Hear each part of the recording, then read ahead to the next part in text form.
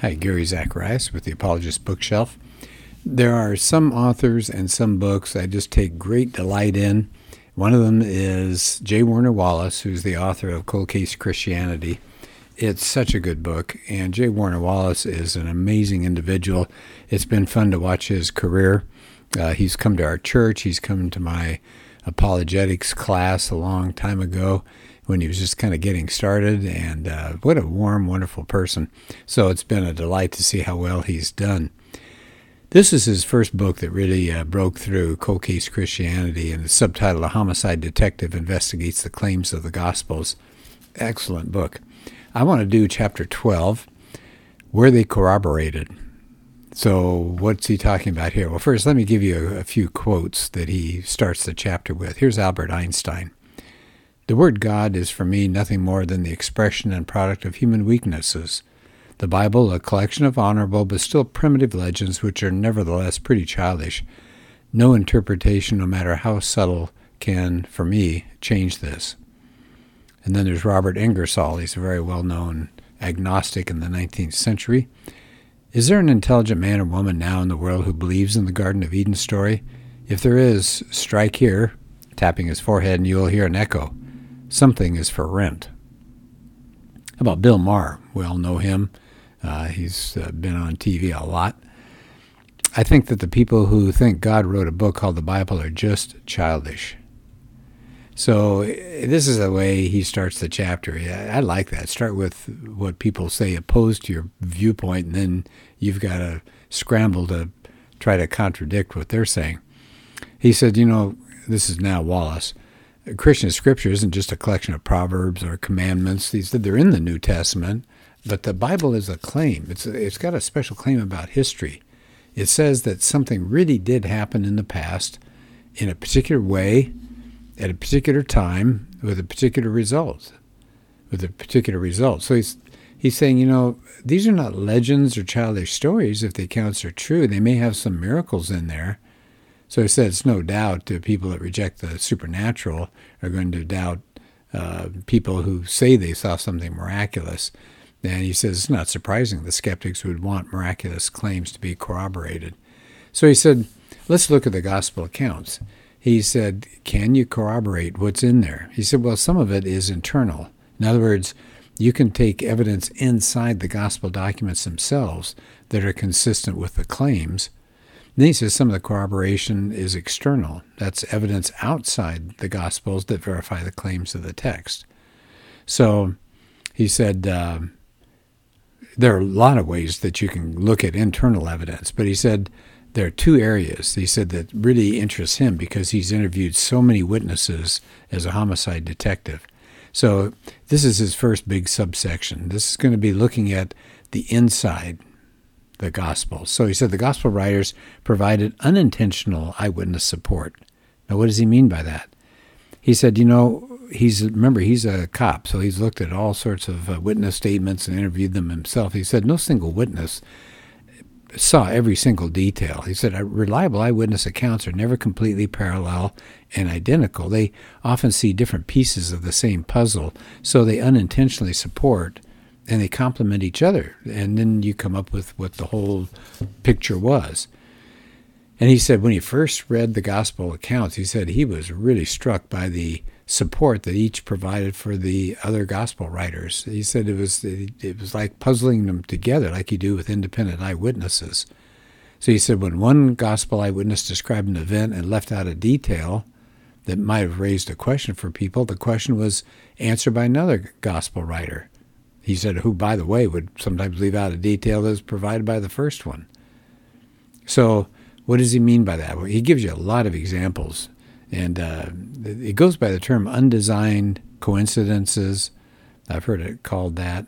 And so he said, here's some examples that makes him believe these are eyewitness accounts. So, for example, Matthew 8, it says the people waited till evening to bring people to Jesus, people that needed healing. Why would they wait till evening? If they knew he was healing people, why wouldn't they hustle and bring them there? Well, Matthew doesn't say, but if you go to Mark 1 and Luke 4, it's the same story. But what do they add? They add information that it was the Sabbath.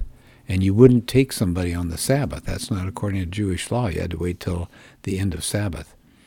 Here's another one. Matthew 14 says, Herod says to his servants that he thinks Jesus is John the Baptist raised from the dead. Now, who would know that? How would they know this? Matthew doesn't say, but in Luke 8 and Acts 13, we find out that many of Jesus' followers were in Herod's household, so they heard him say that. And that's what Matthew reports. Here's another one. Luke 23. Pilate says to Jesus, "Are you a king?" And Jesus says, "Yes." And so you think, well, wait a minute, if that's true, if Pilate believes that, he would have Jesus put to death because you can only have one king in the Roman Empire. So Pilate does not find a charge against Jesus, even though he claims to be a king. Why not? Well, you've got to read the other gospel writer, John 18.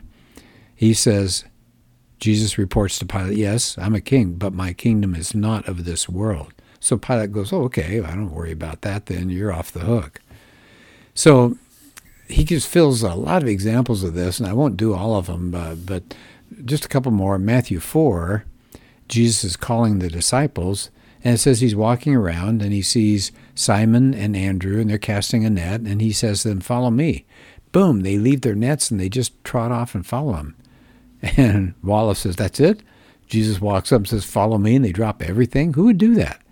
How would they even know who Jesus was or anything about him? Why would they be willing to walk away from their jobs, their livelihood?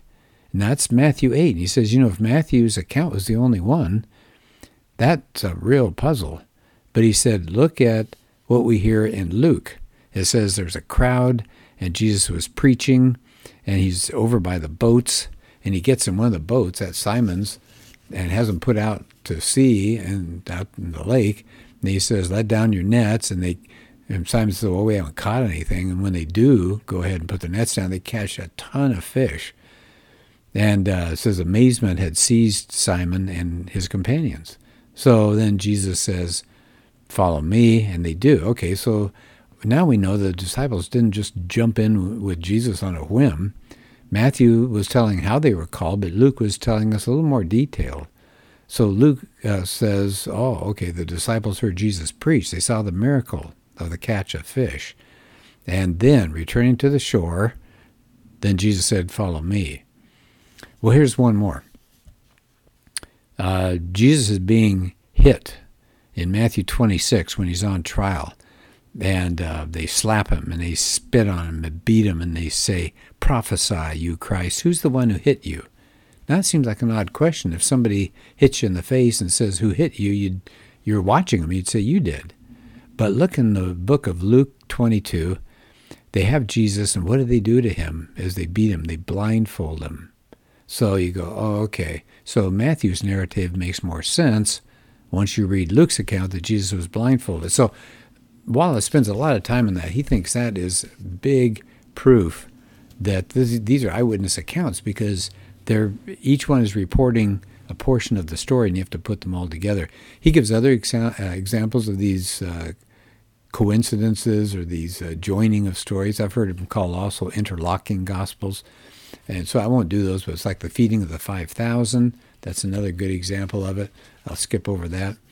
So it says, let me go to the next section here. So what else does the internal evidence look like to make people realize it was eyewitness reporting?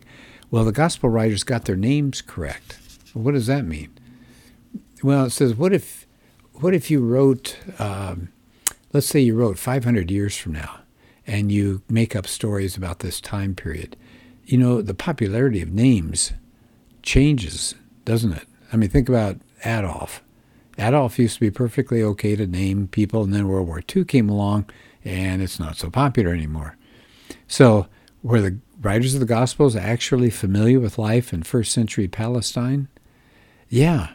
Richard Bauckham has a book out, and he examined all sorts of data about recorded names that they've discovered in the Jewish area of Palestine between 330 BC and AD 200. And when Bauckham examined all the names that were covered by a man named Tal Ilan, he found that the New Testament narratives had just about the exact same percentages found in all the documents that this guy had come up with. In other words, names like Simon, that was hugely popular back then, or Joseph. The women, many of the women had the name Mary or Salome. So the top Jewish men's names and the top Jewish female women's names that is reported by people outside the gospel and reported in the Gospels overlaps. It says if the gospel writers were just guessing about these names, they sure did guess well. So they got and by the way, the names in Palestine were different. The top names for people in Palestine and the top Jewish men's names in Egypt were different. So how did they get the right percentage of those names right? Simon or Joseph or whatever it is, Mary or Salome.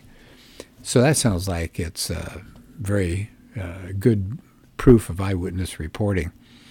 So how about from the outside? What's some external reporting?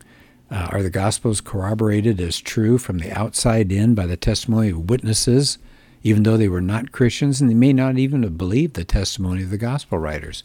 Yes. So here we go. Here are some of them. Josephus lived around 37 to 100 A.D., and he talked about the death of John the Baptist.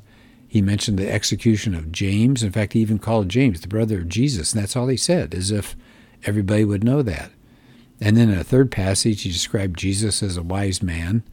And I'll skip over that one, except that in the section, I won't read it, it's a long paragraph, but you can conclude from that Jesus lived, he was a wise and virtuous teacher, had wonder power of some kind, he was condemned, crucified, and he had followers who reported that he appeared to them after his death, and he was believed by many to be the Messiah. Now, Josephus isn't saying he believed him, but he's reporting it. Then there's a man named Wallace, lived 5 A.D. to 60 A.D. Only about 20 years after Jesus' crucifixion. He was a Samaritan historian, and we don't have his writings. We have somebody who's quoting a passage, and it talks about the darkness during the crucifixion.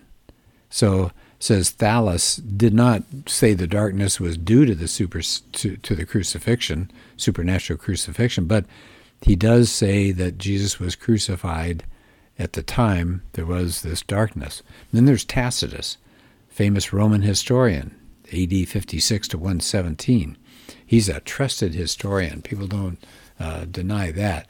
Now he talks about the Christians at the time period there. He corroborated, again, I won't read it, but corroborated that Jesus lived in Judea, he was crucified, and he had followers who were persecuted for their faith in him. So I'm going to go faster over some of these others. Mara bar Serapion, he described Jesus as a wise and influential man who died for his beliefs. Phlegon, same time period, roughly late 80s up to 140 A.D., he mentioned the darkness around the crucifixion.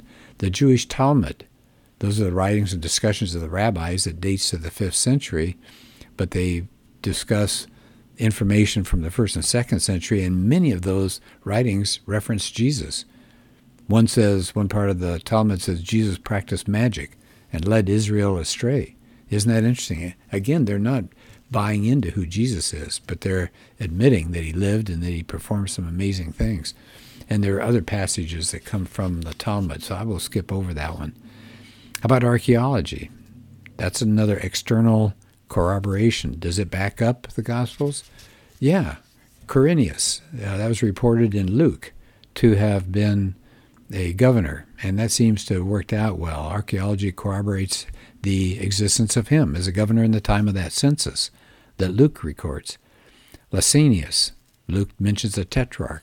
The pool of Bethesda says for a long time nobody could find anything about that pool. I mean, after all, the Romans smashed Jerusalem in 70 A.D., but in 1888 they found the remains of the pool of Bethesda, and they found 5 porticos, just as John had mentioned. So, the other thing is Luke got all sorts of governmental names and the right names for the leaders of different cities. He got that right. They found the pool of Siloam that was mentioned. Pontius Pilate has been corroborated. The custom of crucifixion has been shown. People thought, if you got crucified, they wouldn't put you in a nice burial place. You'd be thrown into a common grave. But Jesus got a proper burial. We know that, at least that it was possible, because in 1968, they found the remains of a crucifixion victim in a proper Jewish tomb. So these kinds of things really back people up who believe in the Bible and believe in the truth of the New Testament and all. So I will, and he points out at the end of the chapter, archaeology can't confirm every gospel detail. He says, but what we're doing here in this book, he says, is to create a circumstantial case. And he said each piece of evidence by itself doesn't prove the case entirely. What you do with circumstantial cases, you have multiple lines of evidence, and all of the individual pieces point to the same conclusion. That's called abductive reasoning. And he said the most reasonable inference from that evidence is that the Gospels are reliable and that they are first century and that they're done by eyewitnesses. So I really do like J. Warner Wallace. Anything by him is wonderfully well written. Get on his email list. He sends out all sorts of email, good information. So thank you to Jim Wallace for producing such good work, and thank you for being part of this podcast.